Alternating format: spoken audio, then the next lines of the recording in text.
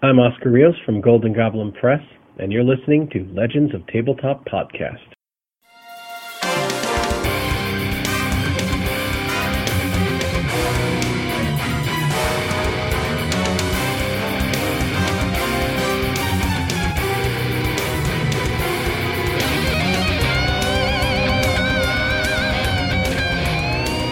Hey everybody, this is John. And this is Vince. And you're listening to Legends of Tabletop. Creating legends one die at a time. Good evening, everybody. This is episode 88 of the Legends of Tabletop podcast. Tonight we have a GM's roundtable for you fine folks. We've assembled a stellar cast here. So we'll kick things off here with Jesse. So go ahead, Jesse. I am Jesse of the Dragon Fisters podcast. I've been GMing for probably about a decade, both at the table and online, and with groups as small as 3 and as big as 8 people. Never do that, by the way. Been there. Yeah, I'm Neil. I am the host of the Two Black Eyes podcast and roaster owner of Birds of a Feather Coffee Company, in case you hear those feathered throughout the random podcasts on the Legends of Tabletop network. And I run 2 games currently, one of them significantly less frequently, but Rogue Trader. And then Fear itself has had a pretty fair regular number of episodes. And I've been GMing for, I don't know. I was on the Nerdbound podcast for 3 years running that game and probably 10 other systems, testing them out. So, I like to mix it up. Hi, I'm Oscar Rios. I am a author, editor, publisher, president of Golden Goblin Press. I have been writing and running games for over 20 years. Yeah, I'm old.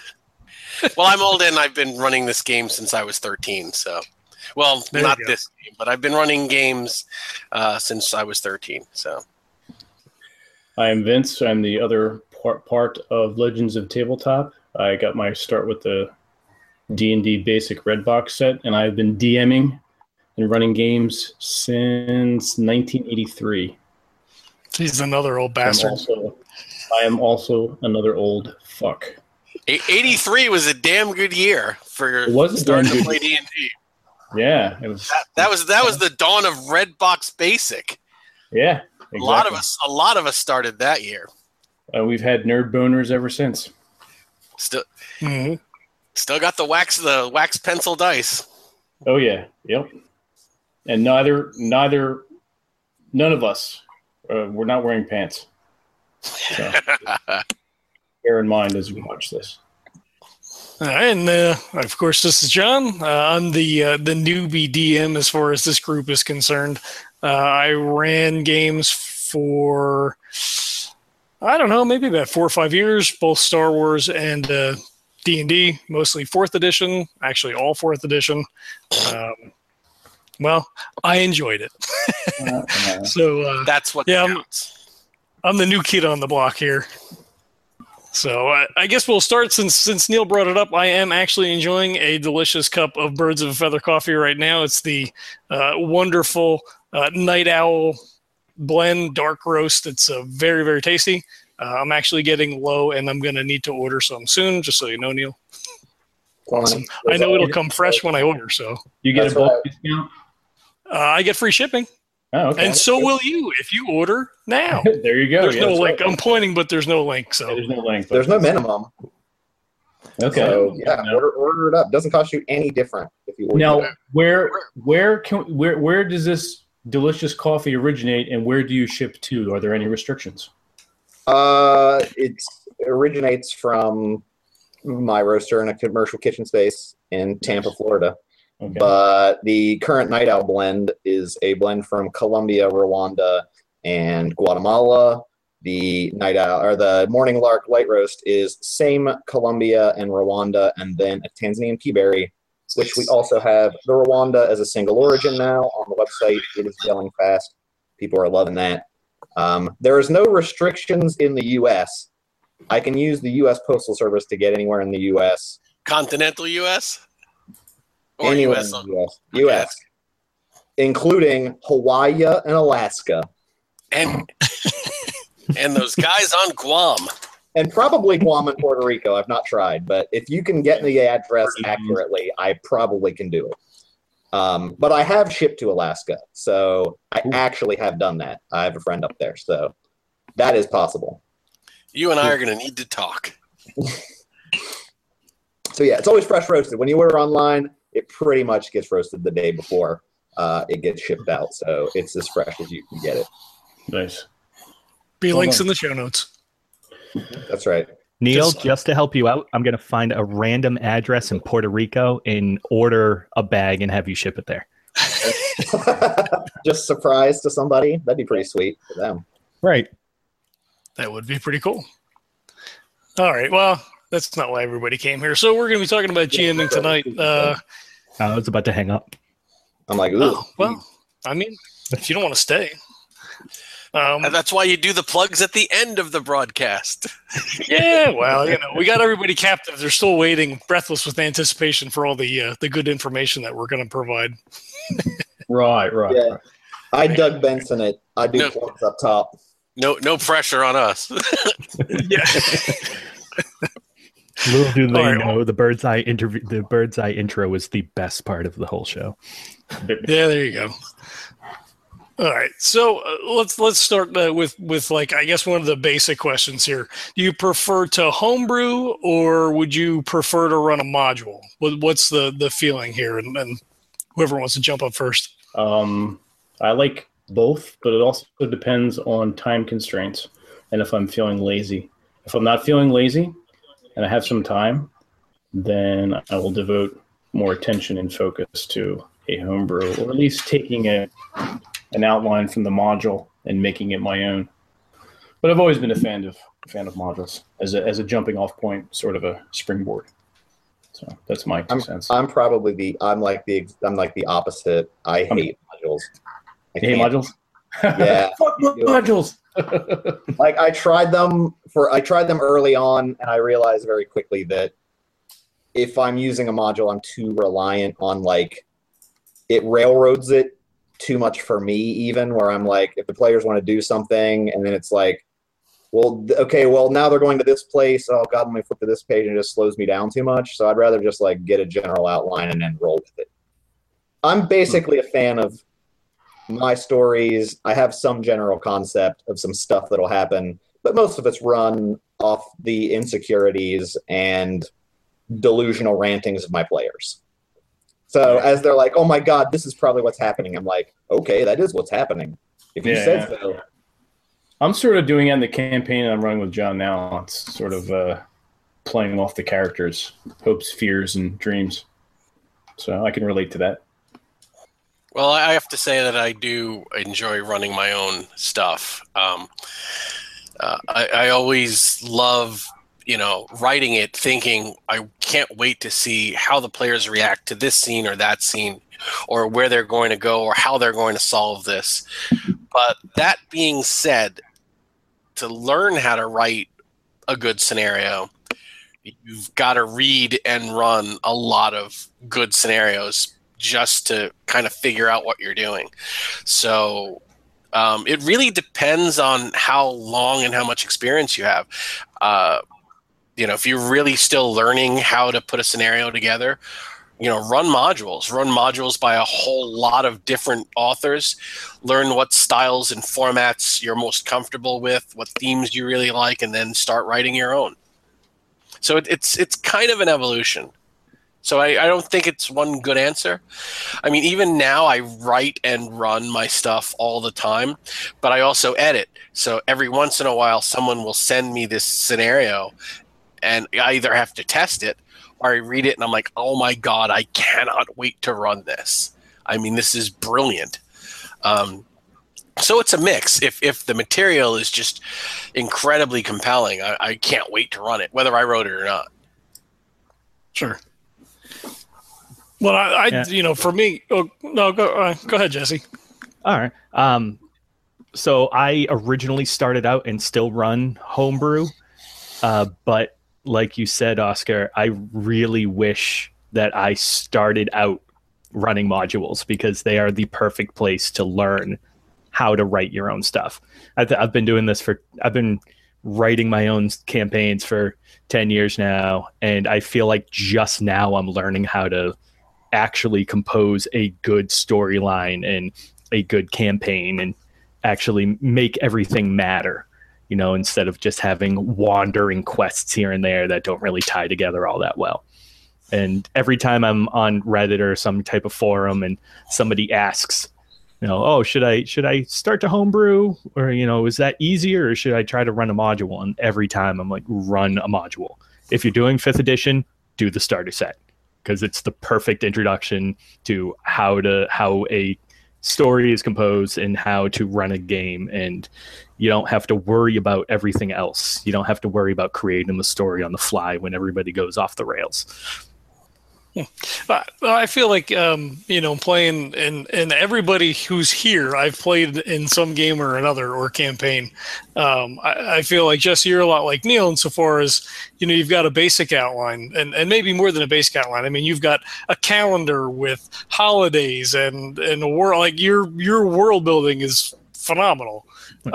But I think still that there's like, hey, we're going to go do this thing. And you're like, okay, we'll go do that thing. And, eventually we'll sort of, come back around to story.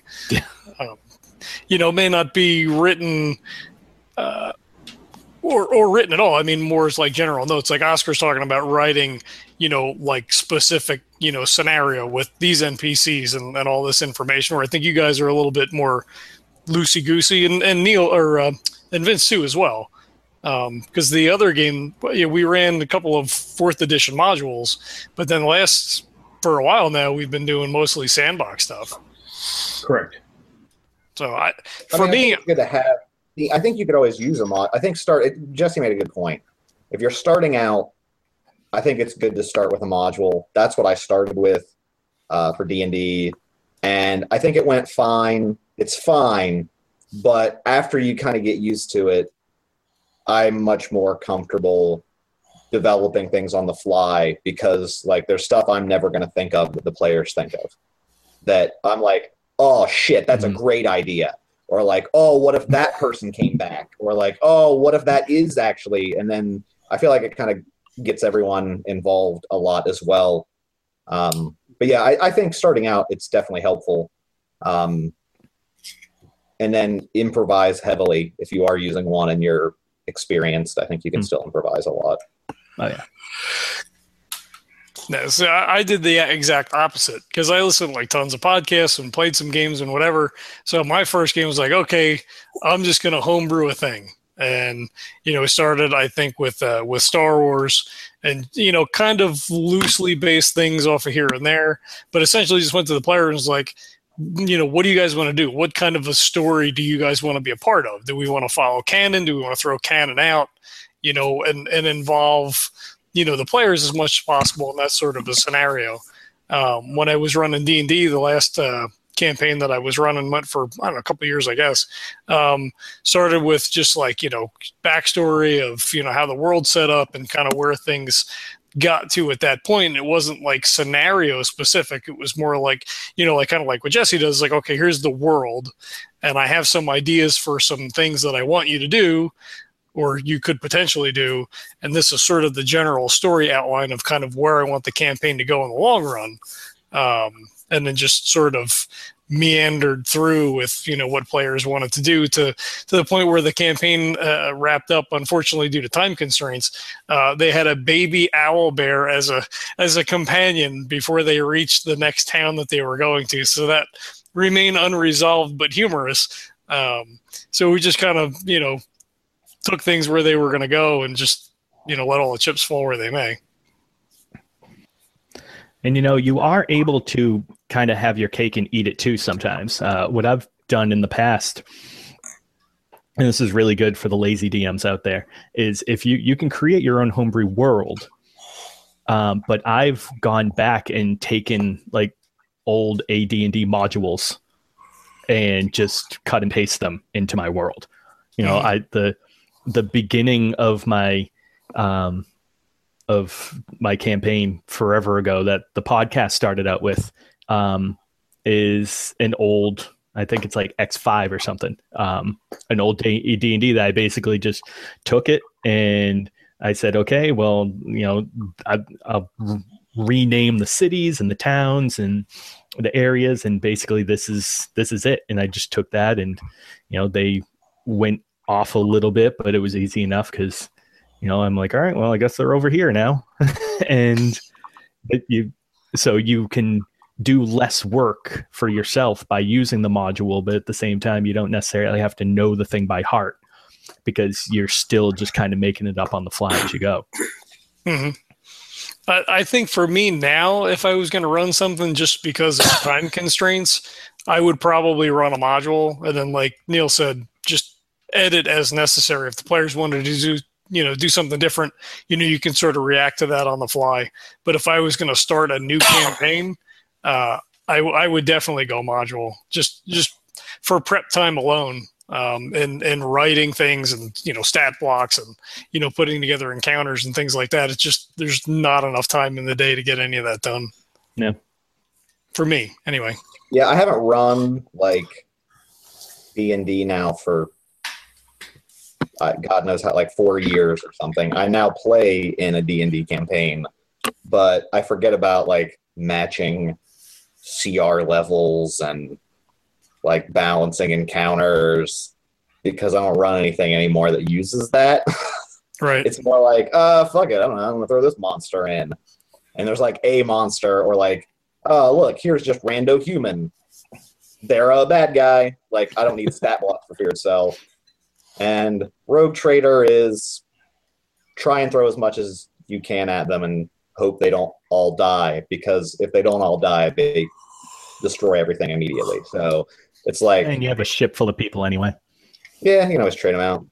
But yeah, I feel like when you're doing some of that stuff, yeah, the prep, the modules make, if nothing else, pull the encounters, like, I think the idea of pulling names, right? Like, if someone's like, oh, what's the blacksmith's name? And if there's a blacksmith in the module, it's like, oh, it's this guy. And you don't have to, like, furiously make notes as you go. So that's helpful.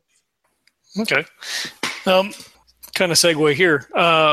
Since I've played in all of your campaigns, how do you guys feel as GMs who have the opportunity to play? Like, how is that different than running? Do you enjoy it, not enjoy it? Is it hard to sit as a player and watch someone else GM? You're like, no, I would have done this or I would have done that. I don't get to play often, but when I do, I completely turn off my GM kind of writer keeper. I just completely immerse myself in that game, that character, that moment, and I just enjoy the game. Part of me wants to be sometimes critical of it. If it backseat driving, oh, I would have done this, or they're missing this opportunity. But if the material is decent, unless it's like particularly like heinously bad, I just geek out and enjoy it. It's like pizza. Even when it's the kind of bad, it's still pretty good. So if you're at a table with people you enjoy being with, good players will turn a mediocre game into a great game, So really it's just the experience of the people you're with. But I can turn it off and just enjoy it as a player. I envy you so much. Yeah, I guess I do the same. Yeah, you can tell us a story. Tell us a story, Jesse. Oh, yeah. Well, no, I find that His campaign was set anyway. Yeah, right. Not the whole time. I will upset many people if I do that. No, I am at times the best and at times the worst player, because if I'm at the table, I try to be engaged 100%, and I am in the character and in the moment, and I'm paying attention to the DM constantly and trying to interact with them and pull everybody else in. And I try to be very narrative with my gameplay, but at the same time, I want to be very I want to be helpful. And if I see the DM make a quote unquote mistake, even though I know it's hard to do that because it's all subjective, or if like I see players screwing off or anybody doing that, I want to speak up and help. But I know that's just putting a block in between him and the rest of the table, or her. So I'm like wedging myself in between the DM and the table, and that is possibly the worst thing that you could do as a player. Especially to a newer GM as well. Right, exactly. You're not letting them get on their feet. Mm-hmm. Yeah, I mean, I get that. I guess I do some of that, but that's because there's a lot of screwing off at the table in my current game. And so there are times where, like, I'm the guy who, like, this is my challenge as a player. I love playing, and I think for some reason I have to be a player to continually be able to run continuously as well. I said continuous twice. But, like, if I'm playing a game and running a game or two, I feel like playing refreshes me somehow. Like, I don't, like, I'm not always just, like, in charge of everything. But I found it's much harder for me to make strong choices as a player because I'm considering, one, it's not, there's a temporal factor, right? You're that player, you're theoretically that character for a long time, versus as a GM, I can just throw whatever fucking wacky shit out there I want. You may never see that character ever again. Right? That NPC I'm may never never going show to up. see Hobgoblin number 87. Yeah. So if Hobgoblin number 87 has a lisp and is like, you know, acting like an idiot, that's it. You're probably murdering him, and then he never shows up again. But like, as a player character, it's hard for me to do that. So I feel like I have less, I guess, strong character choices. Also because I'm constantly trying to mitigate, like, if we have other characters or other players that do weird shit, like, I'm like, well, I don't want to have a weird thing because that's going to distract us more. So I'll be like the straight-laced mercenary guy or whatever. But it's less fun because I don't, like, anytime I try to do weird shit, they're always like, that's weird, why would you do that? And I'm like, I don't know, I'm going to find in the character. Like, watch any television show. The characters are never the same in season 6 as they were in season 1. You always develop them. Now, do you guys ever find yourselves kind of reeling back when you find yourself as a player? Because sometimes when I'm at, you know, if you're the DM or the GM or the storyteller or whatever, you're the head of the table. You're the main focus a lot of the times. And so if I'm a player, I want to create a crazy cool character that will be memorable, but at the same time, I feel like I can't do that all the time because I don't want to be the center of attention as a player. Oh yeah, 100%. I do that 100%. Like, I don't want to overshadow the GM either. Like, I don't want to be the guy who's always like, "This is what we're doing next, guys. I'm in charge of this party." And so or you control the whole world when you're at the table, so you don't want to then be the leader of the party and be like, "This is what we're doing," because you do that constantly. I would have to say I'm absolutely the opposite. When I'm running a game, I don't feel like I'm in control of anything. I'm completely reacting to what the group is doing. It's not my narrative. It's not my story. I know what the plot is. I know what's out there, but it's up to the players. It's up to the characters to unfold that story, to choose their fate, you know, however it's going to go. And I just react to it. So for me, it's kind of like, okay, I'm the world and you're the focus. So I don't feel like I'm the star of the show when I'm keeping. And on the other hand, when I finally get to play, I'm going to be the hammiest, most annoying son of a bitch at that table because I don't get to play that often. And I'm the guy who plays Bard. All the time.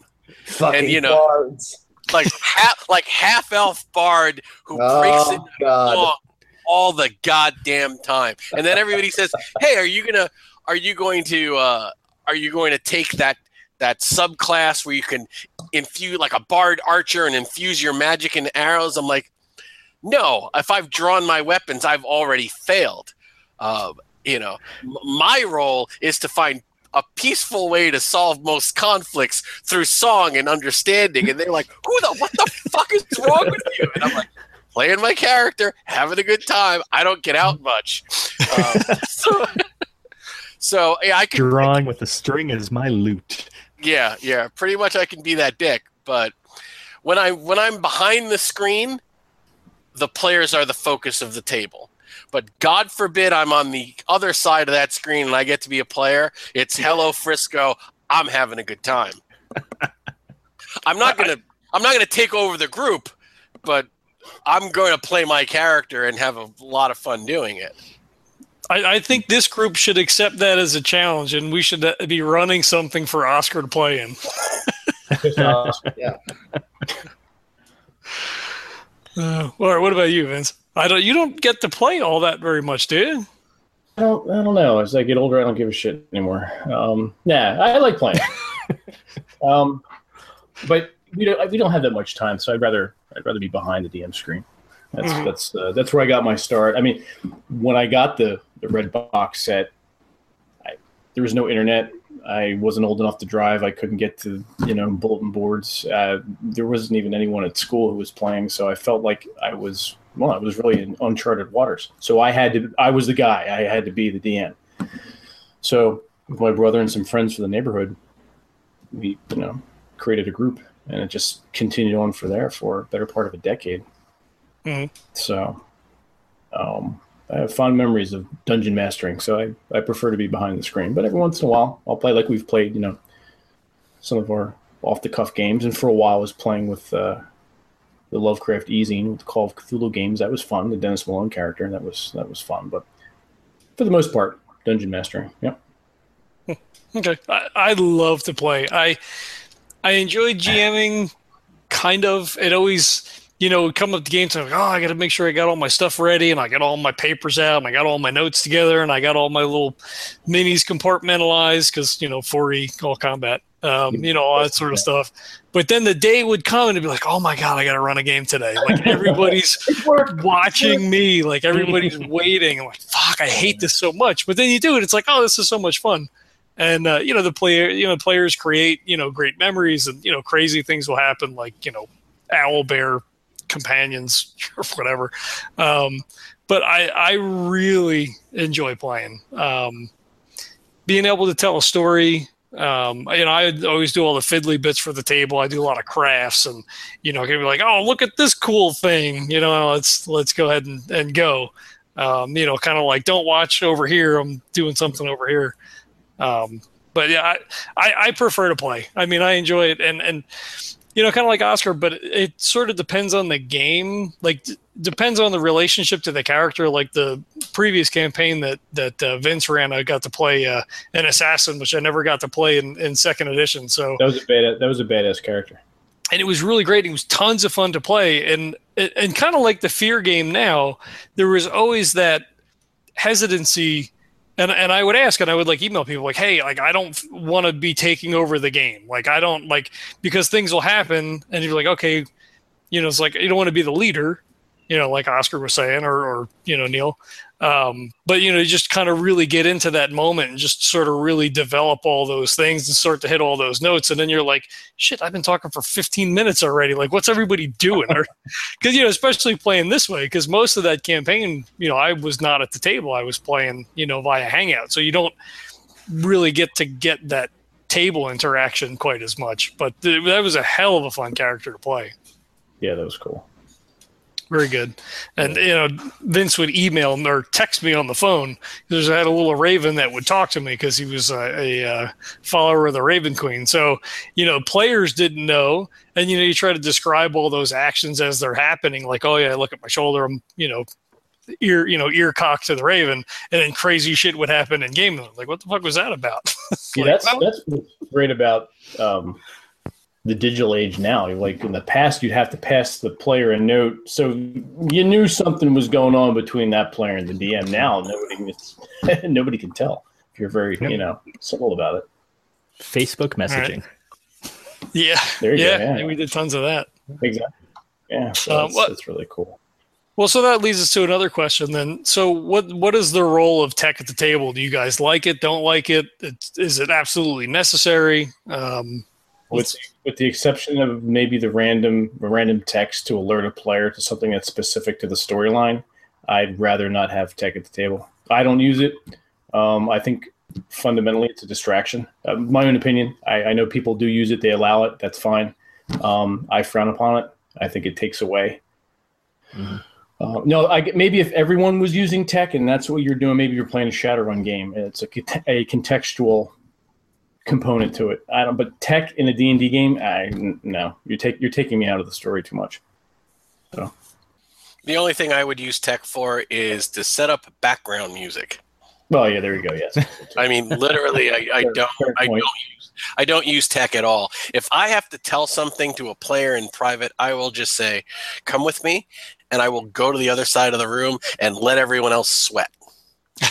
yeah, there you go. Yeah, I've done that too. Yeah. And sometimes it'll be nothing, just to keep them guessing. You're like, yeah, how's the weather?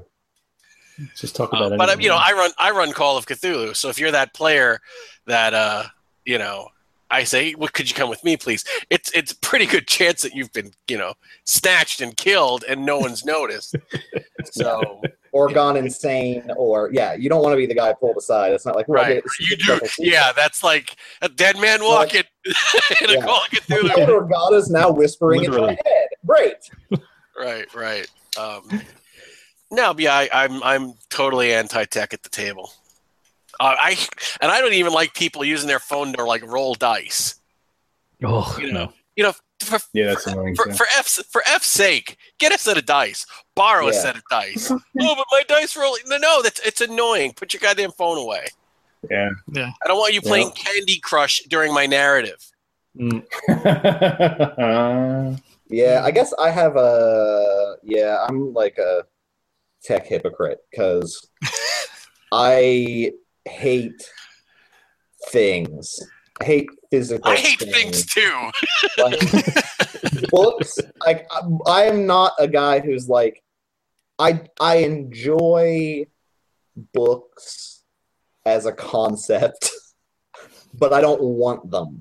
I've had so many times in my life where books are the bane of my existence because I'm lifting like 300-pound boxes of fucking books. So I'm like, fuck books. So I always want the PDF up in case I need to reference some obscure rule that has come up that I'm like, how does that work or whatever if I'm not super familiar with the system. So I always have a computer when I'm running, but when I'm playing, I've noticed like a couple times when I've like, oh shit, I left my sheet in my other bag or whatever. I'm running off the computer. It's like, I'm like 1,000 times worse. I hate myself doing it. I'm like, I feel like I'm not paying enough attention. So I really try not to have it as a player, and I prefer my players not be constantly like texting and shit.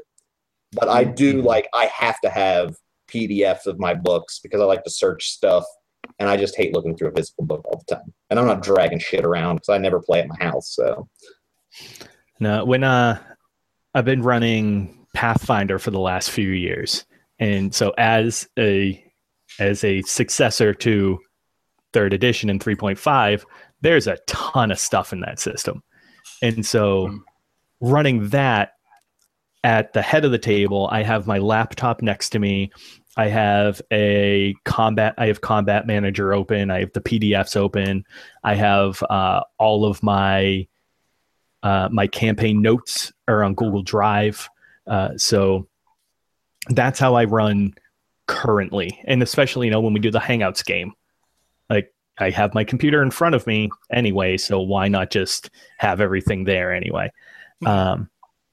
However, I'm going to be making the switch to 5e finally in a few weeks, and I am giving up all my tech.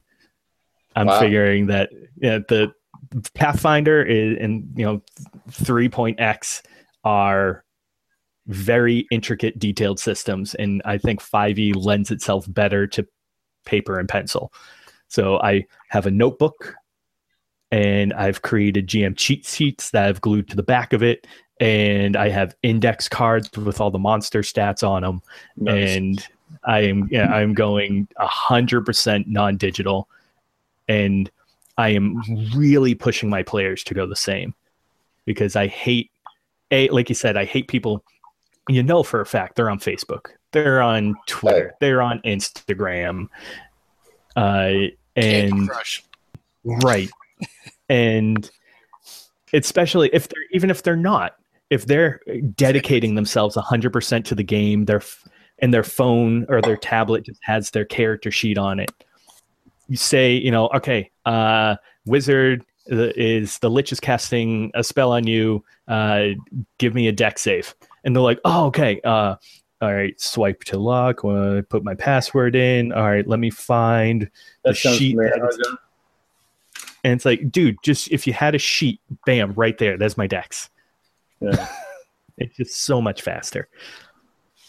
Sid, I felt like that a little bit when we were, doing the Pathfinder, the all hangout game, because you have your sheet up and I would try to leave it to skills, but then you'd invariably ask for something that I wasn't scrolled to. I'm like, oh shit, wait a minute. Let me scroll down. What was my stealth, or, what was my AC? Like, you kind of know your character, but like, in that one instant that you need to think, it's like, oh crap. Right.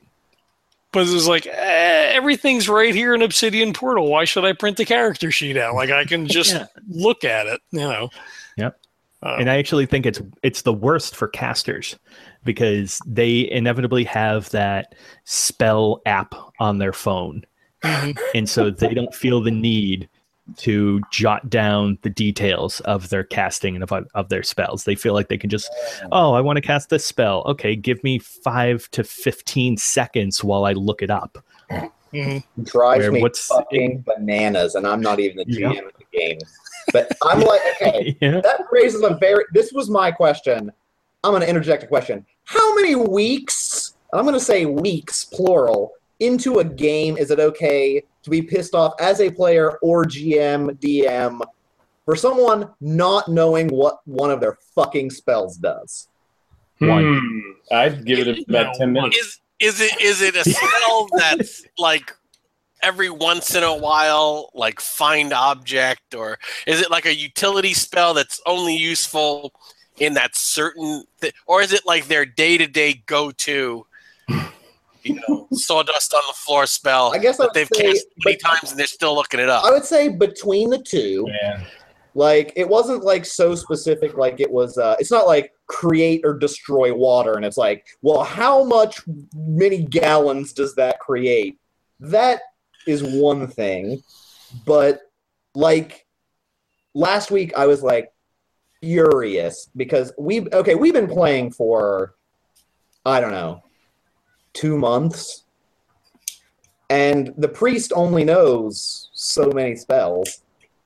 And I got mad, and I think he got mad at me, because I was like, how many fucking weeks have we been playing? How do you not know how much damage that does? Like, and he was kind of like, I don't even, it was only once a week, and I play, 2nd edition. And I was like, motherfucker, it's like a healing spell, and you're a life cleric. You should know what it does. And it just, like, I was just like, it was just one of those days. I was just at a point where I was like, there's so many people, like, constantly, like, they're looking for their attack bonus. People were looking for their attack bonus 4 weeks in. I'm like, your attack bonus? You're a rogue! All you do is attack shit! And I just get, like, furious, because I know everyone, like, unless you say, like, a will save that I never make. Like, I know my con save, I know my strength, like, yeah, it just drives me nuts, man. And I'm like, 3-4 weeks in, you should really have this shit down, unless it's a brand new spell. And you wrote it down today, this session. Yeah, well, if you're playing every week, there's no excuse. I mean, we played with somebody who, after a year, still didn't know what their character did, and other people at the table would be like, roll these dice, do this thing, you can do this thing, like not even seeing the character. She's like, I know what you can do, just do this thing, that's all you do. Just sit there till we call on you. I might get myself in trouble, but I'm pretty sure nobody listens to this that I know. All 5 people. Almost 2 years. Still has to ask which one to roll to attack. Forget about what weapon or anything like that. Still does not understand it's a D20. It's a D20 system. Like this is your engine. Yeah, like it's even named after it. It's called D20 system for a reason. Yep. I have another another player. Almost 3 years had this character. Still, almost every single session has to look up gust of wind. Yeah. So does that? Do you guys think that speaks to those players' level of engagement with the game and with the story and what's happening? Or yeah. Absolutely. Yeah. I feel like they like I don't know why they're necessarily there then, because I feel like I want to know those things. So like I don't give a shit about like just attacking, right? Like I don't like the fights are fun to a degree, but it's not like I like to actually move the story too. So if you're looking up stuff, like if you're looking up a spell, every other spell during a game, like we get nowhere because it's like, hold on, let me see. Or like, I don't know. I have a whole, like anytime players, it's like, okay, it's me, then you go. That third person, when they go, oh, geez, I don't know. And I'm like, I'm a fighter. I attacked. He's the ranger. He shot his bow. You fucking knew what we were doing. You didn't have to plan for this. No one else moved. How do you not know what you're doing? Yeah. It drives me nuts. I skip them. I have very little patience, guys. I've outright skipped people before.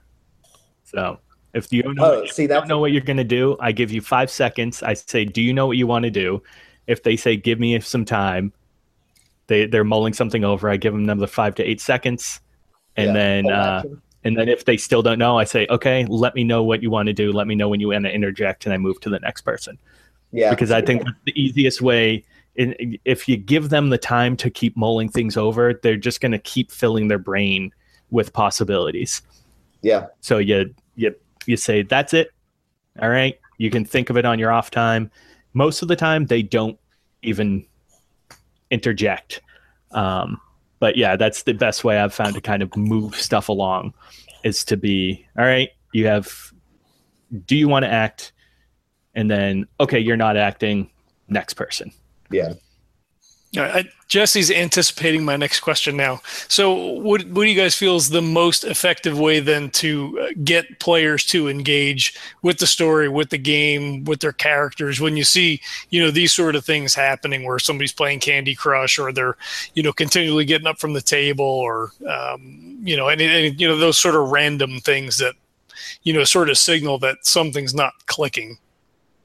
I guess it's hard on them. Yeah, it's hard. I don't have a good answer for like in the moment, right? Because like I think it goes back to like everyone needs a moment to shine.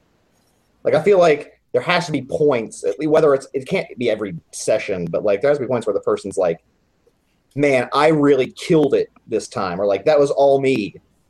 Whether the story focuses on them or whether a fight is kind of tailored to their character being able to do something special. I think that stuff helps. And then some people I think just are going to they're there to hang out and socialize, and that's great. And they're playing a character you need anyway, so that's great. And they may never be engaged. I don't know. Those ones are the ones I have a tough time figuring out. One of the techniques I like to do in cases like that, if I find a player who's having trouble connecting with the narrative or the character or the other players, is I will put their character in a situation where they have to be the focus of the narrative for at least the one scene. Maybe there's a witness that will only really relate to them. Maybe they're the ones who have this weird encounter that's vital for it. Or maybe something happens when they're away from the other group, the other players, so that they then have to go and say, guys, you won't believe what happened on the way home from the library. And they've got this vital clue, this vital piece of the story. So it kind of pulls them back into it. That being said, if you're dealing with someone who's just getting up, walking away on their phone when you're trying to monologue as your villain. They're swiping on Tinder. That's just plain disrespectful, and they're wasting your time, and they're wasting their time because they're obviously not engaged. They're there for the pizza and the company, which is disrespectful to the social contract of a gaming table. Mm-hmm. Now, at what point would you? I mean, I'm sorry if I'm like a little heavy, but oh no, in a way, the gaming table is like my church. Well, I was going to say though, just to cut you off real quick, Jesse, that kind of speaks to your table group. Because expectations different if you're playing at your local game store, you're playing at a convention. People are there at a hardcore game because that's what we're coming for. If you get together once a month with your friends or once a week with your friends, if the group is a more more of a social gamer group where it could just as easily be board games as RPGs, then maybe that's less of an issue in engagement. You just sort of get what you get out of it. People are coming and they're hanging out. We're gonna have a couple of beers. We're gonna play some games, and we'll do it again next week or next month. And I agree with you, Oscar. And I think if the group is more serious collectively, then it becomes more of an issue of, hey, like, do you want to be here? Or, what do we do? Do you not like the character? Do we need to roll a new character? Is there something, that we can do with your character that, pulls them into the story more, and then, kind of adapt, the story around maybe, something that the player doesn't feel like they're suited to do. So maybe they lose the engagement that way. Right. True. Yeah. I mean, what are your guys' thoughts on that? That's something I think is tough to even maybe convince a player of, even if it's a good idea. I think some of the times the disengagement that I've seen is like they thought the character was going to be this, and like it was going to be really awesome at this, and it turns out they're like, mechanically it's not what I wanted, and maybe it doesn't fit what I wanted to play. But they're kind of like, well, I don't want to, give up like X amount of time spent playing it. But like, do you have them re-roll? And is there like, I disagree. Like, my opinion is we made a group as a collective decision. If someone wants to re-roll a character, someone re-rolled when we were like level 4, and they're like, screw it, kill my character. I don't like this character, and I want to bring a new guy in. And so we felt like it's kind of ridiculous to make him start at level 1. So like, I was like, okay, well, maybe we'll do the lowest. You'll start at whatever the lowest of all of the members that have been here. You'll just start at the lowest members level or something. What are your guys' thoughts on that? And like maybe suggesting outright, like, do you want to maybe play a different character? Maybe something else would suit you better. I've got a good answer for this. What we've done in the past is if somebody just wants to drop out of their character, or I mean, I've run Call of Cthulhu. Death is ever present. So if someone dies, you don't want to work in a brand new character in the middle of like a campaign or a long adventure. Because they're like, oh, my Uncle Ted shows up from the mainland and, oh, fancy meeting you here. Come fight the undead. What we do is we pick a compelling NPC that we've already met, who's already connected, and then we stat that fucker out, and that's your character. Because there's a reason for you to be there, and we already know you, and you're already involved. So, I mean, if you're like in a D&D group and this guy's like, look, this cleric is just not working out for me, maybe the bartender at the tavern that who's an established NPC just says, you know what, I've had enough of the abuse of this employer. I used to, I'm going to go with you guys. I used to adventure. I bought the bar, but I missed the road. And that guy rolls up a new character and he rolls. He rolls with the group that he already knows and he's already connected to. I mean, the world is full of NPCs. Any one of them could be a PC, That is brilliant. Yeah, I like that. I've sadly never thought of that. That's brilliant. Me neither. I feel like it's obvious, but I'm like, now that you said, I'm like, oh, that's an obvious way of doing it. I never thought of Well, it. it's not obvious. It was just a string of luck we came up with one day, and we made it a standard operating procedure. And it all started when my group I was running a game, and they were all on an island where there was a sanitarium.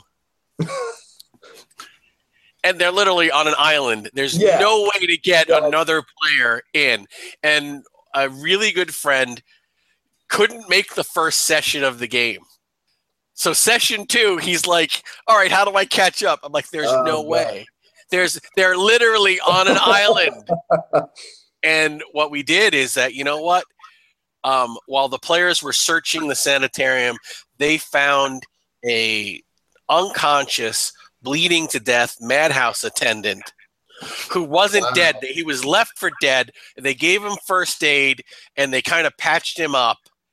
The guy rolled up that guy. His name was Alexei, Alexei Marikov. He was like a Russian immigrant, madhouse attendant. And he's like, I don't know what happened. Everything went crazy. And that was his character for like the next 3 years. Wow. I love it. And it was literally, he goes, I'm a madhouse attendant. He had no choice. It was the only way I could do it. You're like, this is the one dude, you're killing me. You're killing me. It's like it's a sanitarium on an island. There's not a lot of choices for people who are going to be there. And he loved it, and he played them for years and years. That's amazing. I love it. Well, if anything ever happens to Aaron, I'm playing Cleat. Oh God. I don't know. Can we have a Cleat character without offending half of the known universe? Yeah, probably not.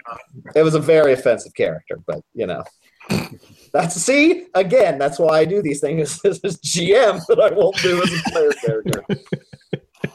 Cleat, good NPC, terrible PC. Yeah, probably. Other predictions funny to play. All right. I'm sorry, I'm distracted. The Flyers just scored, and they're beating the Rangers. I'm so excited. Oh, my God. Get that tech out of the table, John. Really? Really? Yeah, well, I'm playing Candy Crush. Screw you guys. I had one player who would come, and he enjoyed the game, was having a good time, and, we would be doing stuff, and I'd look over, and he would literally be playing Candy Crush or some other type of thing at the table. I just kind of let him do his thing. Like if he was ready in combat when his turn came up, I just, kind of let it slide. We only played like once, and it was worse because we only played once a month. So like, this is all you're getting for a month. We're going to play for, 3 to 4 hours, maybe 5 hours tops. Yeah. And he was in like, so what I started to do, which Vince started, I stole this from him. And they sort of do in 5th edition now by default, as I tried to engage them more with better role play from me, so that they had to engage with NPCs to sort of bring them into things. And Dan, who plays Spritel in the ongoing campaign, he really kind of picked it up and started to roll with it. And then this other guy, Josh, he kind of like sort of piggyback on top of that.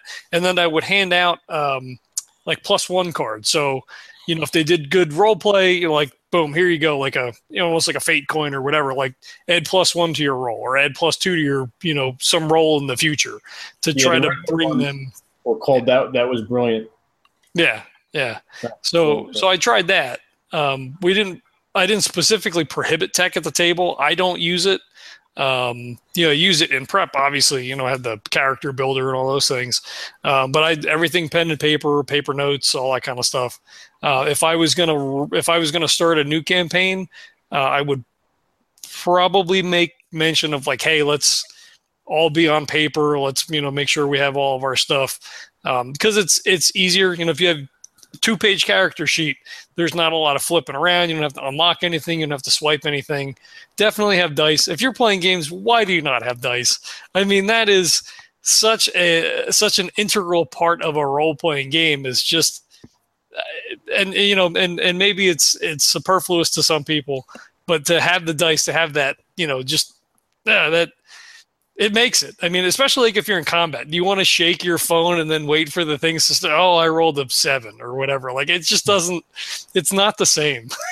I'm sorry, Brad. It's not the same. Buy some dice. You only need 1d6. God damn I was at a con once, and somebody goes, "I don't have dice." I go, "The dealer's room is right down the hall. I'll wait. We'll take a bathroom break." I'm like, No, my you son my of a bitch! first- You came to the con without dice.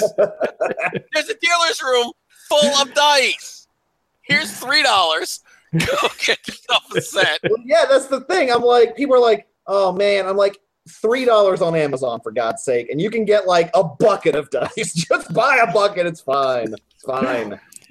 You know what? My first time at PAX, I went to a table game, and one of the players, it was his first time ever playing a tabletop game. He just randomly saw it and was like, you know what? I've never done this before. Sat down, and when the DM was like, all right, well, everybody, do you have your dice? And he had nothing. He has no idea what to expect. And so I happened to have my bag with me with all my dice in it. So I pulled it out. I had it in the bag. I think I had like 7 or 8 sets of dice. And so I just pulled out a few and handed to him and was like, all right, here, start with this. Because, sometimes people don't have shit. I mean, to be fair, like the best part, like the guy that runs the D&D game for us has literally like Party Mix comes in like the giant plastic tub.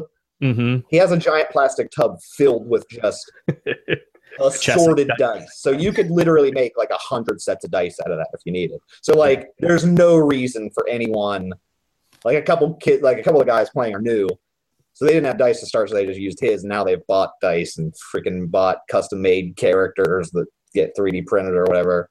And so like they went like completely the other direction. But yeah, like he just has a giant bucket and he'll be like, there, like make your dice. Nice. Make a set. So that's pretty awesome. Yeah, I've lent dice before. I mean, I have enough that you can kind of pass them around. But like as a player, just switch the other side. Don't touch my dice. You put the bad juju on it. But yeah, I mean, if somebody coming new to the table, like I said, they don't know what to expect, or maybe they popped in like, oh, what are you guys doing? Oh, this seems kind of cool. Maybe I could play. Oh no, I don't. I don't have anything with me. I have a pen. Yeah. Then that's understandable. But if you're playing, yeah, I mean, you should be. I mean, that's just courtesy. Like Oscar was saying earlier, courtesy comes to the table. You should be prepared. Right. Yeah. You should have a fully fleshed out character sheet. It should be updated. You should have all prevalent knowledge and information at your fingertips, and you should have your dice with you. Mm-hmm. Mm-hmm. Amen. Absolutely. 4 things, not too hard. And have bathed in the last 24 hours. Yeah. At least a handy wipe. Yeah. And wearing clean underwear. Or I don't need to check on the underwear. Yeah. Sometimes you can just tell. The flies are a giveaway. Yeah. Well, so going back to touch on something we talked about a little bit earlier, is it the responsibility of the GM, talking about player engagement and things like that? Because, all right, let me back up. So everybody comes to gaming for a different reason. You've got, the showman. You've got all these different archetypes of people that come and play, have different play styles. Is it incumbent upon the GM then to try to engage all those people on the level that they're coming to play for? So if you're homebrewing a campaign and, one player wants to do all the talky bits, so that, have to make sure that you write NPCs in the world that, they can do the talky bits. And if one player is just coming to, they want to kill all the things, murder hobo, that they have suitable things to kill. So do you want to sort of design adventures or scenarios around everybody at the table? I'd say that you want to get as many people engaged as possible. Obviously, also depending on your group size, if you have, 3 or 4 people at your other players at your table, it's going to be a lot easier. If you have 6 or 7 or 8 people, not so much. But I'd say you've taken on the mantle of the DM, so it's your job to please as many people as possible, to create a game that will be inviting and entertaining to the majority of the people sitting around the table. And that includes yourself. GMs are a player, and I think a lot of people forget about that sometimes. So you have to create a campaign and an adventure, a single session that pleases. You're not going to please everybody all the time, but you at least have to try to please most people. Okay. Yeah, I think you should definitely try. Again, not all things at all times, but plus I think it gives people a chance to stretch. Sometimes that they may not think they're an RP guy, but then or girl, and then they show up and they're like, "Oh, that was kind of fun." So I think there has to be some kind of an understanding of what everybody's role is in the group and what the vibe is. I mean, you can't have, some charismatic diplomatic guy and his best friend is the murder hobo. And they go through adventure and their play styles just completely screw the other one over. In Call of Cthulhu, you have different kinds of people who are good at different things. And then they split up. And I'll tell them, okay, make sure that the people going to break into the house and search actually have B&E skills and good spot hidden. And the people who are going to speak to the widow actually have good people skills and a credible social standing. And it seems like a stupid tip until you get like the gangster going to the dinner party and the and the socialite, breaking into the warehouse. And you're like, did you guys think this out at all?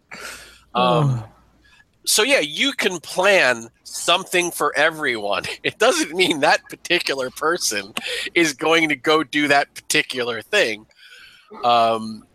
So you have to kind of keep it open, but there's no way, unless you're just going to like grab them by the nose and shove them into the scene, to guarantee that that's going to be what it is.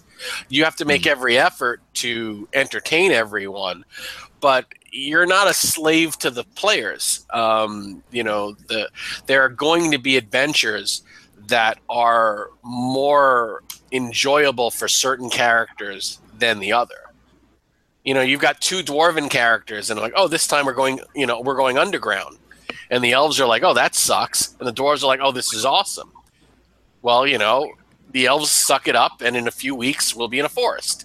It's the same kind of thing. And the dwarves will be like, oh, well, this sucks, but you guys came with us to underground, so we'll come with you to the forest. So you can't always please everyone with every scenario, but you try and keep it fair and give everyone, entertain everyone as much as you can, within reason. Well, and I think too, like in the scenario you just described where, the elves have to suck it up and go underground, that sort of scenario could lend itself to, more player engagement through role play, where it's like, hey, you're coming to do our thing, and, you just sort of riff, sort of on that dynamic, because then there's tension between the players, like, hey, we don't want to be here. You're like, yeah, I know, you don't want to be here, but we have to go do a thing. And, you sort of get that interplay back and forth. When I first started listening to the Dragon Fisters, I sent Jesse an email, and I'm like, what is up with your players? Like, they just do the things to, like, sabotage everything, like each other, themselves. Like, what is happening? But that sort of dynamic, really lends itself to some really good role play, if you're into role play. Right. I ran a D&D game for many, many years, and half the group was Dwarven, half the group was Elven. And they were basically like emissaries from two neighboring kingdoms, and they patrolled the border. So it was like the dwarves at the edge of the mountains and the elves at the edge of the forest, and they called themselves the Fellowship of Leaf and Stone, because they were basically border patrol between, because goblins would rush, keep crossing the border to dodge one side or the other. And over time, one of the dwarves learned tracking from an elven ranger, and another dwarf found out he actually kind of liked being on boats. And it was like, dude, you're crazy. He goes, you like tracking? And he goes, well, that's different. And they slowly got an appreciation for the other cultures. And the same thing with some of the elves characters. I had one elf character start drinking beer. And he's like, it's not that bad. It's a pleasant change. It's hearty. It's almost like food. So they got to role play and develop their characters because they were forced into situations that they, might not have wanted to do at first. But it was a great opportunity for their characters to grow. So if your players want to be engaged, they'll find a way to be engaged. Sure. And player agency is also why I do so little session planning. Like you said earlier, John, I am a world creator. I've created the area and everything around the people, and I know a timeline that's going to happen and certain events that are going to take place.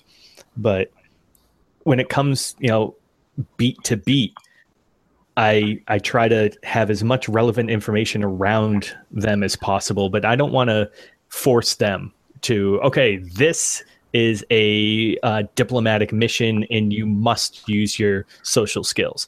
Or, this one, you have to sneak into this keep. Or you have to fight your way through these hobgoblins. Because I think that if you're pigeonholing them session to session and moment to moment into these specific scenarios, they first lose their sense that they're actually having an effect around the world and in the game. And B, if they end up choosing not to do that, you've put all this time and effort into planning this one specific scenario, and then you end up having to BS your way out of it anyway. So why not just go into it prepared to BS? Right. I think the biggest skill for GM is improv, because you literally have no idea what the players are going to do. Like you could think, because you're, especially for homebrewing or if you're reading through a module, you're like, okay, I know what's happening and I know what they should be doing, and then the players are like, nope, I'm going to go that way. You're like, wait a minute, what?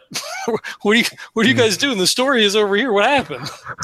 So you have to be able to kind of, adjust on the fly, or, if your monsters are east, all of a sudden now they're west, or, if the messenger was riding in from the north, all of a sudden now they're coming from the south, because that's the way the players decided to go, because, something looks shiny to the south.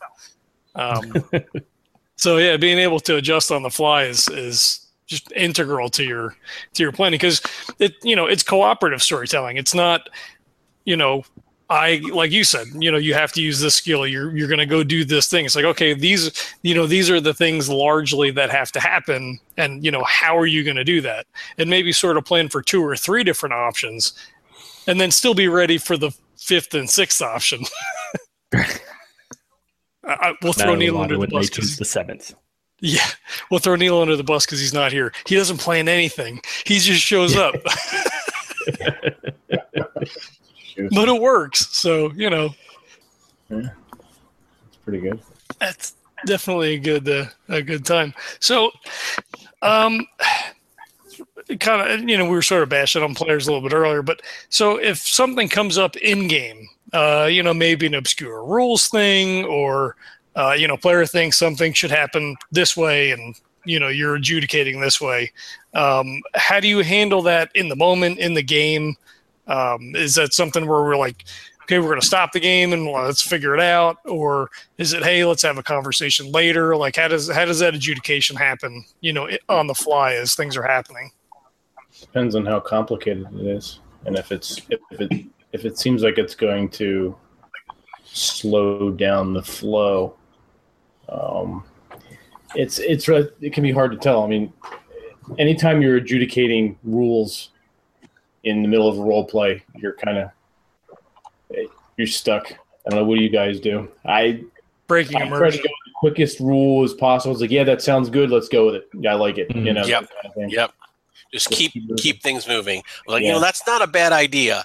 So roll this and this, and let's see how that works out for you. Or sure, you can try that, but roll it with this penalty. And if somebody goes for the rule book, I just hold up my hand. I'm like, no. Yeah, no. We're not looking up complicated rules. We're just gonna keep game moving. Yeah, we have one DM. Yes. What about second DM? Yeah, well, so our experience is a little fraught with perilous backstory. Fucking rules lawyers. Well, so yeah, I mean, as player, I can be bad as far as that goes, especially for 4E. I know, right? That's all right. Anyway, so I'm admitting my mistakes. But we played a ton, and I knew it inside and out. So you're like, no, that's not right. It's this. but so that sort of speaks to the social contract at the table, right? So like even in the first game that Aaron played with us, with a miss. I think Gabe, shot him in the ass or whatever. Pretty much. So in the moment it was sort of funny, but the rules lawyer in me, which didn't say anything, was it's not that doesn't equal it doesn't equal hitting your other player. Yeah, but it was designed for like laughs and just to make keep the flow going. That's And visually, if you're thinking it as you're sitting there playing, you're thinking of your character doing these things and things that are happening to you. Like that's funny. That works. But yeah, I get what you're saying too. The rule's like, nah, what the fuck? That's stupid. That's not going to happen. Right. So is that the sort of thing that should be discussed before a campaign even begins, or even if you're just playing a one shot, like, hey, it's going to be a Gonzo game. Everything's on the table. And I guess it's sort of system dependent to a certain extent. But is that something that sort of needs to be brought up? Like, hey, we're playing by the rules, or hey, you guys have sort of free reign to sort of do whatever you want to do. Yeah, I think that definitely should be part of your session 0 is figuring out the tone that the rest of the table wants to play within. That starts with whether or not you just want to do a murder hobo campaign, or if you want to do an intrigue game, or just something kind of funny, or if the table wants to be literal with the rules or give it some slack, or like you said, Vince, just like have fun with it. Yeah. Well, I'm definitely guilty of not of setting a precedent. So I'll lay claim to that fault. I'm sure for sure. No, and what? I've leaned on the fact that the players around me know the rules inside and out. Oh yeah, sometimes yeah. Yeah, I have. I think that the term rules lawyer has a sometimes justly negative connotation to it. Some people who are labeled rules lawyer are just dicks who are using the rules to their advantage and speaking out of turn, technically, so to speak, and just constantly butting in. So instead, I have rules adjudicators. They are the people I can turn to during the game and be like, what's that rule? What is that mechanic? Yeah. So that I don't that's a good thing. Yeah, I can appreciate that role. Yeah. But 9 times out of the 10, I like Oscar said, I just kind of make it up. You make it up so that it doesn't slow the game down. I get behind the keeper screen and it's like, I'm Aku. My word is law. Yes. I don't care what's in the rule book. It's my game, and we're moving forward. And when you run your game, you can use every little annoying, asinine, slow the fucking game down rule you want. But right now, it's my game, so shut up. The moment that I mark as me actually becoming a DM, like becoming a leader at the table, was some stupid, I can't even remember what the actual situation was, but there was a rules conflict and I just made up something. I said, you know what, just give me a strength check and we'll hash it out. And like 5 minutes went by and one of the players gets up with the handbook to show me like the actual rule. And he gets about halfway up out of his seat. And I'm like, sit the fuck down and shut up. And Nice. I can almost see you like the Batman meme where you just slap it. Yep. But And the I was rulebook just, I, says, exactly. We locked eyes, and I was like, sit the fuck down and shut up. And he just like goes kind of deer in the headlights, and was like, sat down, closed the book. And afterwards, the session ended, and I pulled him aside and I said, I'm sorry. I didn't mean to blow up at you like that. And he's like, I'm sorry. I was a dick for doing that in the middle of the session. And from that point on, there's been one or two occasions with new players that join, but for the most part, no rules. I make it up as we go. If I can't remember it, and it's hashed out afterwards, after the session, when time doesn't matter, we'll pull out the books and we'll look up what the actual rule was. Yeah. If it even mattered, if we even remember at the end of the game. Yeah, right. See, I would ask the players, like in a scenario, be like, okay, you want to do this weird thing. This is what I think we should do. What do you think? Because then they're engaged. They feel like they have agency. If you're like, no, why would we roll a strength check? That's the stupidest thing in the world. It should be a dex check. It was like, okay, that's fine. Whatever. It doesn't matter. Like, just make some sort of a check. I want to throw the goblin out of the watchtower. What do I need to do? Okay, roll a dex to see if you can grab him, and then you could just push him over, or he'll get a save to see if he catches the edge of the thing. So, if you, and I don't think it's being wishy-washy as much as just like not sit the fuck up, sit down and shut the fuck up. You're like, hey, this makes sense to me to do it this way. How do you guys feel about it? And like I said, Absolutely. Yeah. So that was that was always my thing, to try to keep them engaged with that sort of adjudication as much as possible. But nobody was me at the table, so it didn't come up very much. It was more of like, hey, we want to do a weird thing. Like, okay, cool, let's do a weird thing because we should be doing a weird thing. Whoa, wait a minute. No, absolutely. If a player tells me what they want their character to do, and I say, okay, roll me an athletics check, and they come back and say, well, I think my character, the way that he would think, would use this instead. I'd fine, roll with it. That means that they're thinking about their character, and not just they might. I mean, yes, they are thinking about the mechanics of the game, but they are thinking what their character would do and how they would handle the situation. So if they can come back with something like that is perhaps not mechanically better, but narratively better, absolutely, go ahead and do it.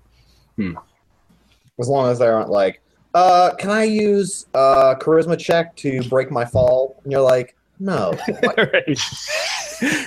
Yeah. Okay, give me a strength check to push the goblin off.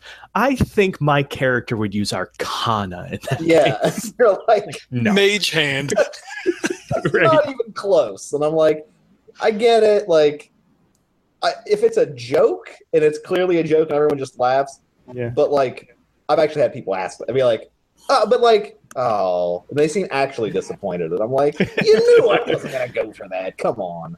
But yeah, you got to make it like a realistic check. Like, yeah, I think that's one of the things I like about 5e over 4 is like, there's none of this like crazy ridiculous stacking bonuses of stuff. It's either advantage or disadvantage. So like, you just show up and you're like, I want to do this. Oh, well, that's really hard, and your character has no reasonable way to be able to do that. I'll give you disadvantage, or roll a straight check, or, oh, yeah, you're, like, totally outmaneuvering them, so you'll get advantage. So I kind of like that it's pretty easy to adjudicate any of those types of things. That does help. And you know what, John? If you said Arcana and mentioned Mage Hand and you had it prepared, I'd absolutely let you do that. I will keep that in mind. I mean, like, I thought, like, I've started doing more of that. Like, my guy, for some reason, I was gonna use a whip as my primary weapon. Not a good choice. Like, the DM was like, I'll let you have it as, like, your standard weapon, but if you come bitching at me because you have a 1d4 damage, like, weapon, like, later on, don't come complaining to me. And I was like, all right, fine, I'll use a real weapon. But I have a whip, So like I was on a balcony and we needed to escape. So I wanted to like use the whip Indiana Jones style, but I wanted to whip it around a guard and jump off and use him as my counterweight. There wasn't really anything. And he was like, sure. And I'm like, do I just roll an attack roll?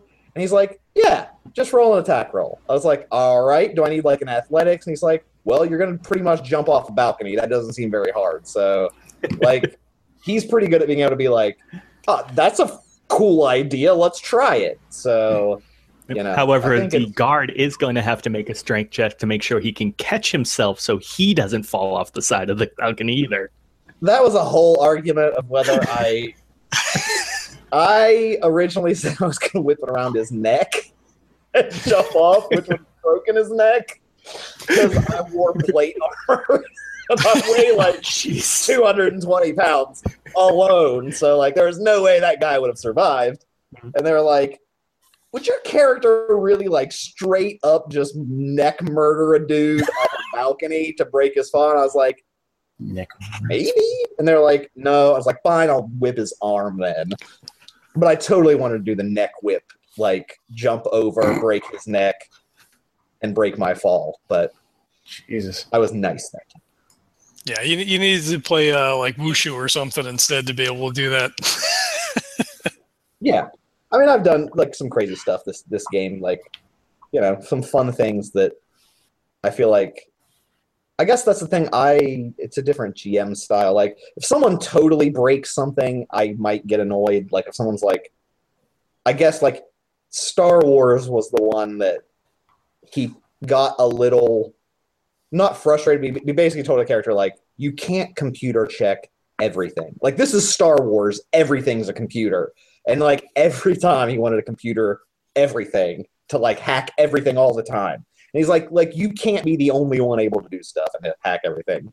So, like, but there are times, like, I had a bat familiar. So I had echolocation, and it's like magical blindness. And I was like, but the bat doesn't see, and I can perceive through his senses. And he was like, but it's magical. I was like, but it's sound. And I'm like, we had a whole thing where, like, he seemed kind of like, but I didn't want to, like, break. And I'm like, but I have it. And I picked it for flavor, like, for a particular reason, right? Because I had that ability. Blind sight is an ability.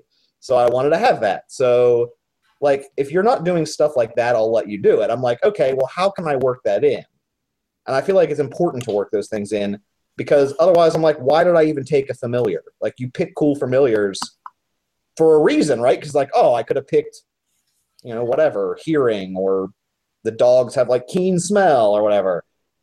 And I'm like, well, I should be able to use that to my advantage as a character. I wasn't like, oh, well, this bat gives me ultimate murder hobo powers and I can murder everything.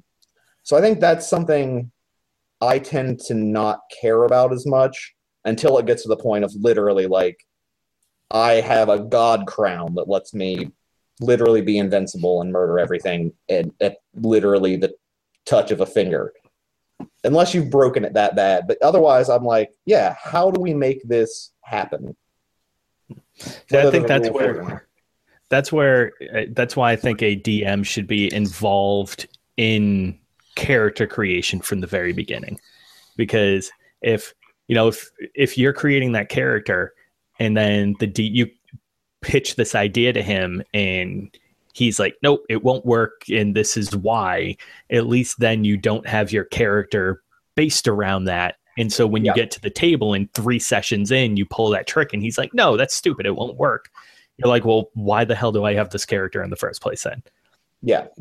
I think a DM really needs to be there to make sure that the characters make sense within the game and also make sense with each other. You know, while it's fun to have like the chaotic evil wizard or the rogue with the paladin and all that kind of, it might sound good on paper, but it really depends on who's playing those characters. If those 2 players can make it work out well, and if it makes sense within the campaign story. And that's, you know, I've had campaigns where the DM's just like, yeah, make a character, whatever, and then the party shows up with 5 or 6 random characters that make no sense and actually end up hindering each other more than anything else. Yeah. All right. You don't want to show up to the table with the wizard in a non-magical game. Yeah. Or a low magic game. Exactly. I mean, I feel like I'm a big Session Zero fan where people make the characters at least. You can come in with ideas, but like at least they get rounded off during everyone sitting there, so you can kind of bounce your backstories a little bit if there is one between characters, or like, why would this rogue, be with this paladin at all, and why does he not just like murder him for being evil, or whatever, and then placing restrictions. I think, it's almost, unless you're playing. If anyone's ever done this and had it succeed super well, let me know. I love the concept of like an evil campaign in D&D, but I feel like it's really hard to run that. Like we tried it once. I've been a player in such a campaign, and I've run such a campaign, and it can work. I feel like it has the option of going way off the rails, like how evil. And well, then, if you start with the premise that people who are evil don't really think that they're evil, they just kind of think that they're right, or they're self-centered, or they're in a quest for power, they can justify themselves. So I mean, here's this silly story. My evil character found some magical plate mail, and I'm like an assassin. I'm a fighter thief, and I'm like, well, we can sell this. Who likes magical plate mail? Oh, those paladins over at that keep. Let's go sell it to them. So my neutral evil character goes into the paladin keep with some magical armor to sell with my companions, and they're all giving me stink eye, and I'm like, the fuck's with these guys? I haven't done shit to them. They don't know me from dick. I'm here to make a deal. I've got armor to sell, and didn't really realize that they could detect evil, because I mean, my character doesn't really consider himself evil, and then it hit me, and I'm like, oh yeah. And I go to my friends, I'm going to wait outside. You guys can finish up this deal. I don't think I should be in here. And they go, yeah, I think that's a good idea. So I leave, and the keeper and the DM goes to the other players, your friend is evil, right? and the other players go, well, we didn't really know, but we kind of suspected, but, he's our friend, and he's always been there for us. What he does in his off time is his own business, I get. And like, just so you know who you're dealing with. And I'm like, fuck you guys. You don't know me. These are my friends. I would never turn on them. Everyone else. But it was just, if you play from that mindset, it can be a lot of fun. But you can't be like, oh, I'm evil. I'm going to kill this baby because evil. No, it's like, I had a fucked up childhood, and I had some serious issues, but I wasn't doing evil things to be evil. I was doing evil things because I believed they were the right thing to do. Is it an evil petting zoo? Yeah, I guess that's the difference. Is if you're running if your character is a despot and not a straight up psychopath, because that's the problem. Someone always wants to play a psychopath who's just like chaotic evil, and it's like chaotic evil people just randomly kill anybody, like for any reason. That's why they're chaotic evil. Right. Maybe don't play that, right? Because there's no like lawful evil. I understand, right? Like they have a code, or even neutral evil could be like, well, I just do what's best for me, and I have no morals. And those people who are my friends. Yeah. Or whatever you can have limits. Like everybody else. But yeah, I feel like chaotic evil is just like, wait a minute, like what? How do you play that without just literally? I mean, I know people that have played them, and they try to murder their friends in the night, and then everyone gets mad at each other. See, and here's my problem with the way that goes too, is that with I think that people who play an evil campaign have to actually be even more careful of that. Because if you're playing with a bunch of neutral or good people, and probably there's a couple lawful in there, if you do something to piss them off or to get in their way or steal something from them or turn on them in any way, I'd say the chances are they're not going to kill you. They're gonna tie you up in the woods and leave you there, or they're gonna turn you into the authorities. They're gonna do something like that. Yeah. But if you piss off an evil person, even if they're lawful evil, if you piss off that lawful evil paladin by screwing around with his holy symbol or kicking his mount or something like that, he's gonna just straight up murder you. Like, you just picked a fight with a powerful person who does not give a crap whether you live or die. And who does not care about death, about causing death to people. So I think that a group of evil characters would be even more on their tiptoes about pissing everybody off around them. Right. Maybe if they're good players. That's the key. Yeah. People that are just like, evil campaign, wee, and then it's a lot of party infighting. Yeah. But it's a good point, right? I think that's an interesting point. Yeah. You have to play with mature players. But I do feel like, I think there's a weird balance there of, I don't know. I have seen them be more party conflict because I guess it's more selfish. Every character is more selfish.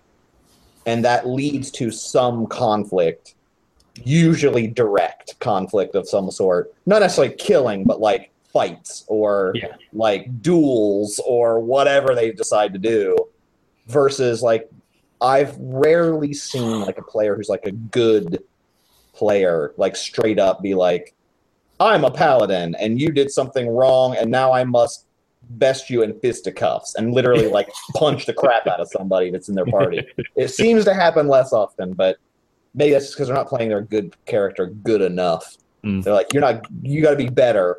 Just take no crap. You got to beat him up for that. Well, no, Jose just wouldn't participate. He'd just go sit somewhere. I'm standing over here, guys.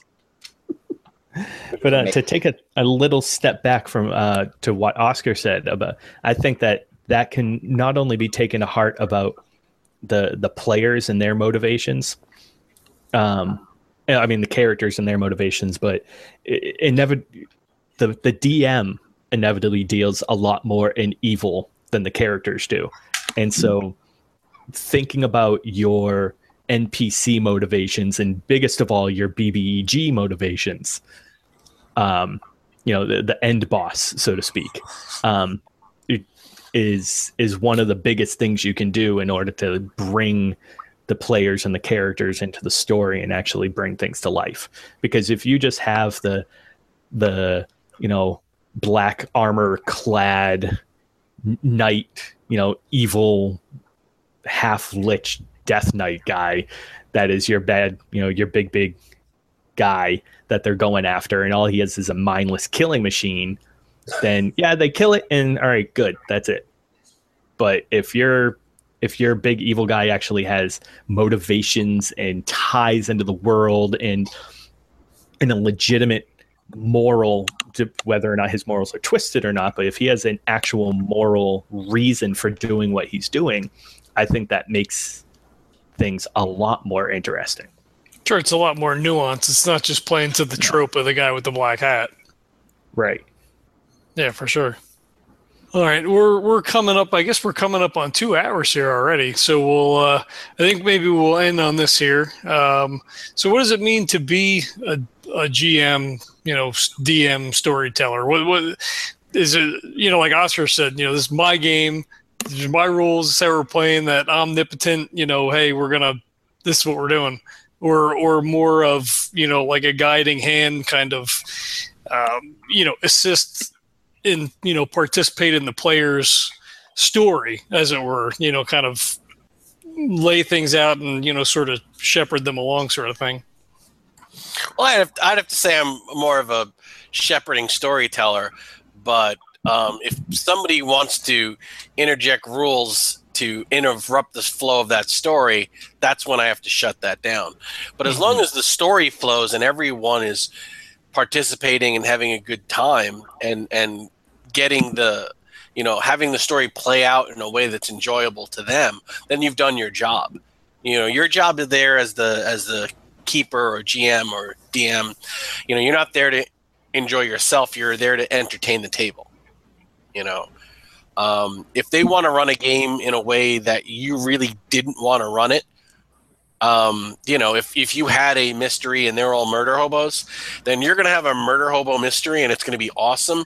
And they're going to have a great time and you're going to go home and say, I don't really know what the hell just happened, but everyone had a good time. So, okay, your job is to entertain the table, and so I think that's what it means. You're ultimately an entertainer, like a singer or a comedian or, a drummer or a painter.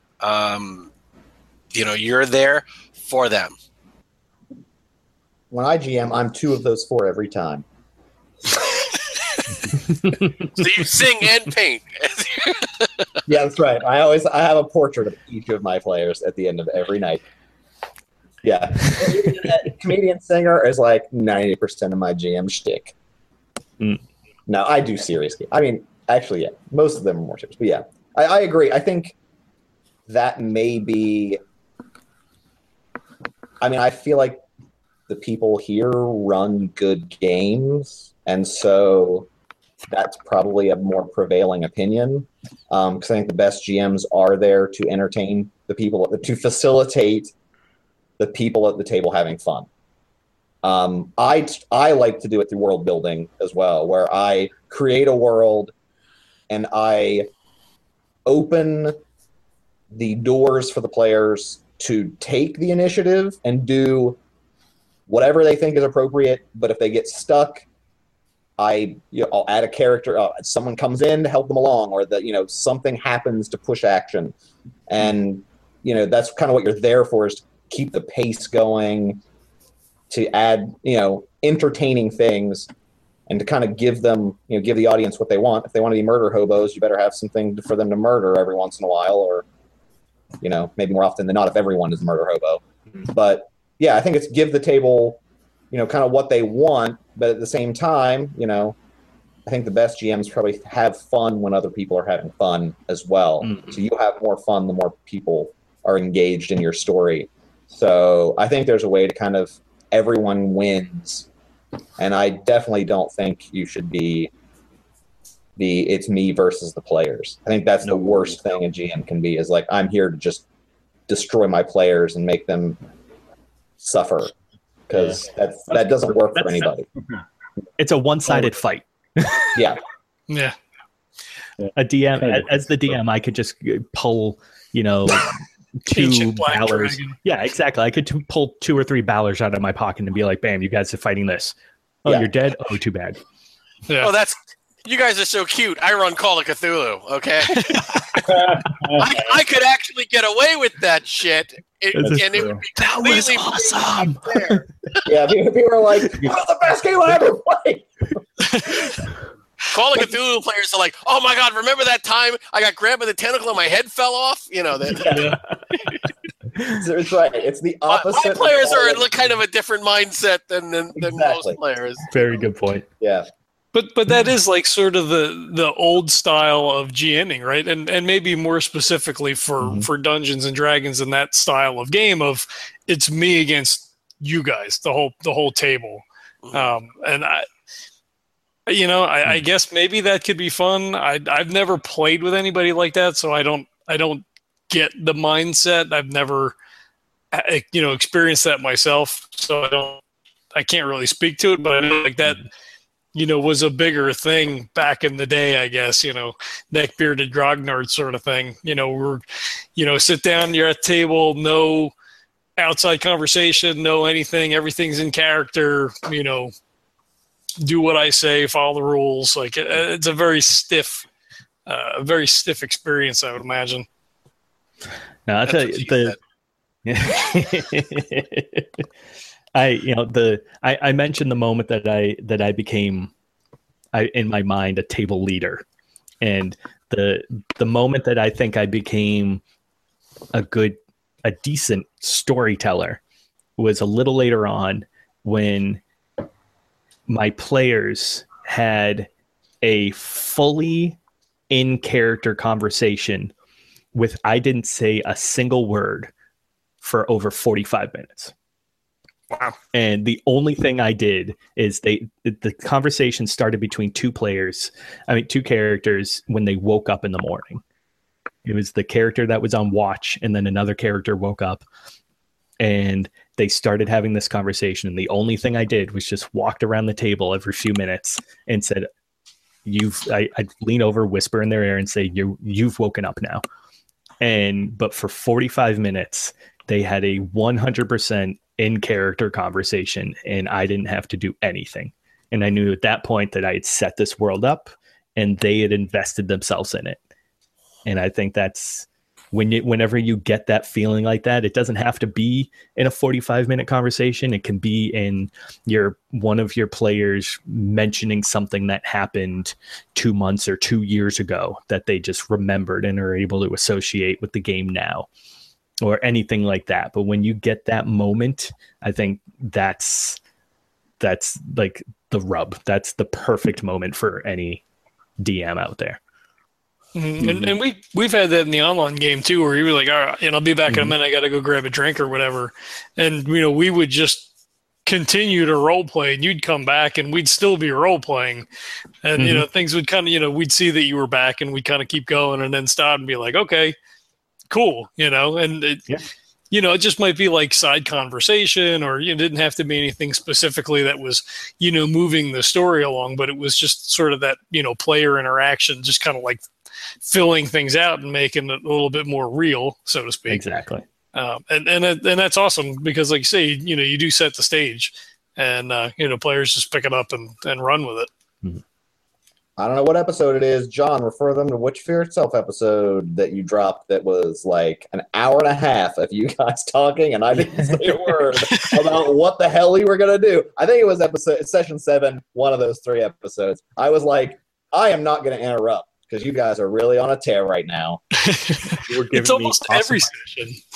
You guys do a lot of plan, but the planning was getting so, you guys were on the 10th contingency, and I'm like, I'm just gonna let them go. I enjoy planning episodes when people are trying to come up with what they're doing, and I'm like, oh, that's a great idea. I like listening to it, but sometimes I feel like listeners might just be like, oh my god, just do something already. Stop goddamn planning and roll a die. Yeah, yeah. I love the first episode. It was a great plan, and then it all got fucking went to shit in the first roll. So then I was like, thanks, there Brett. we go. I don't think Brett listens, so I can say that. It's the best game. It's the one where you set everything up perfectly, and then that domino just don't fall. Yep. And it's almost more fun. It is. But I think when I think we've all played D&D here, and inevitably as D&D players, sometime in your history you stat up yourself, right? And I think the ultimate was when we did that as a group, and the very first thing they said, well, Boos, you're obviously a bard. And I had to think about it, and I was like, oh, I guess the DM is a bard. You're the one that sets up the story and creates the fables and gives the people this conduit. Cool. All right. I think we could probably wrap it up here. We've got other stuff. We can do this again and talk more GM stuff. There's a lot of stuff we've left uncovered for sure. But I'm pretty sure with this group you could have this go on for a 2-day conference and we wouldn't stop. So yeah. Probably. GM Roundtable Part 2. This time, less player bitching. Yeah. I mean, if you get a group of 5 people that sit there and tell stories to people every week or whatever, most of their time, they're going to talk a lot. It's like 5 storytellers all trying to tell stories to each other. It's great. Yep, it's awesome. So thanks everybody for coming in. Shout out to Kurt from MFG Cast. He was supposed to be with us tonight, but kid's sick, so he's on kid watching duty tonight. So We've all been there. Bud. yeah. Yeah. Catch you next time, Kurt. Recovery. Sounded gross. Yeah, there was vomiting involved and things, so it didn't sound like a real fun time. So we're, fingers crossed there's no stomach flu going through their house. But so thanks for coming on. We're going to have Oscar on, I guess, in a couple of weeks. We got a Kickstarter for Cthulhu Invictus coming up here. The Kickstarter launches 2 weeks from today. Midnight tonight will be 2 weeks. It starts February 8th. For the 7th edition guide to Cthulhu Invictus, horror role playing in ancient Rome, cosmic horror role playing in ancient Rome. So everybody's got to look forward to that. It's on the so if you hit the website there and check the calendar, you can mark everything down. Neil's running the Two Black Eyes podcast, improv comedy, so definitely check that out. Jesse's in a little bit of a soon, right? If anyone's in Raleigh, Durham, we will be performing live at the Improv for Humans contest at DSI Comedy Theater, February 3rd. It's only $6, and you get to see 6 improv teams. We're worth $1 entertainment, probably. But yeah, February 3rd, DSI Comedy, Chapel Hill, North Carolina. Check us out. Nice. Mm-hmm. Make sure you order your coffee. You get that at what's the website there address? Birdscoffeecompany.com. Ruffle your Just got a order actually while we were on this thing, so yay. I'll put all the show notes. Don't forget our game this Saturday, you fuck. Yep, we got a game this Saturday coming up that Vince is going to be running. I think it's session 4 of our D&D campaign. Mm-hmm.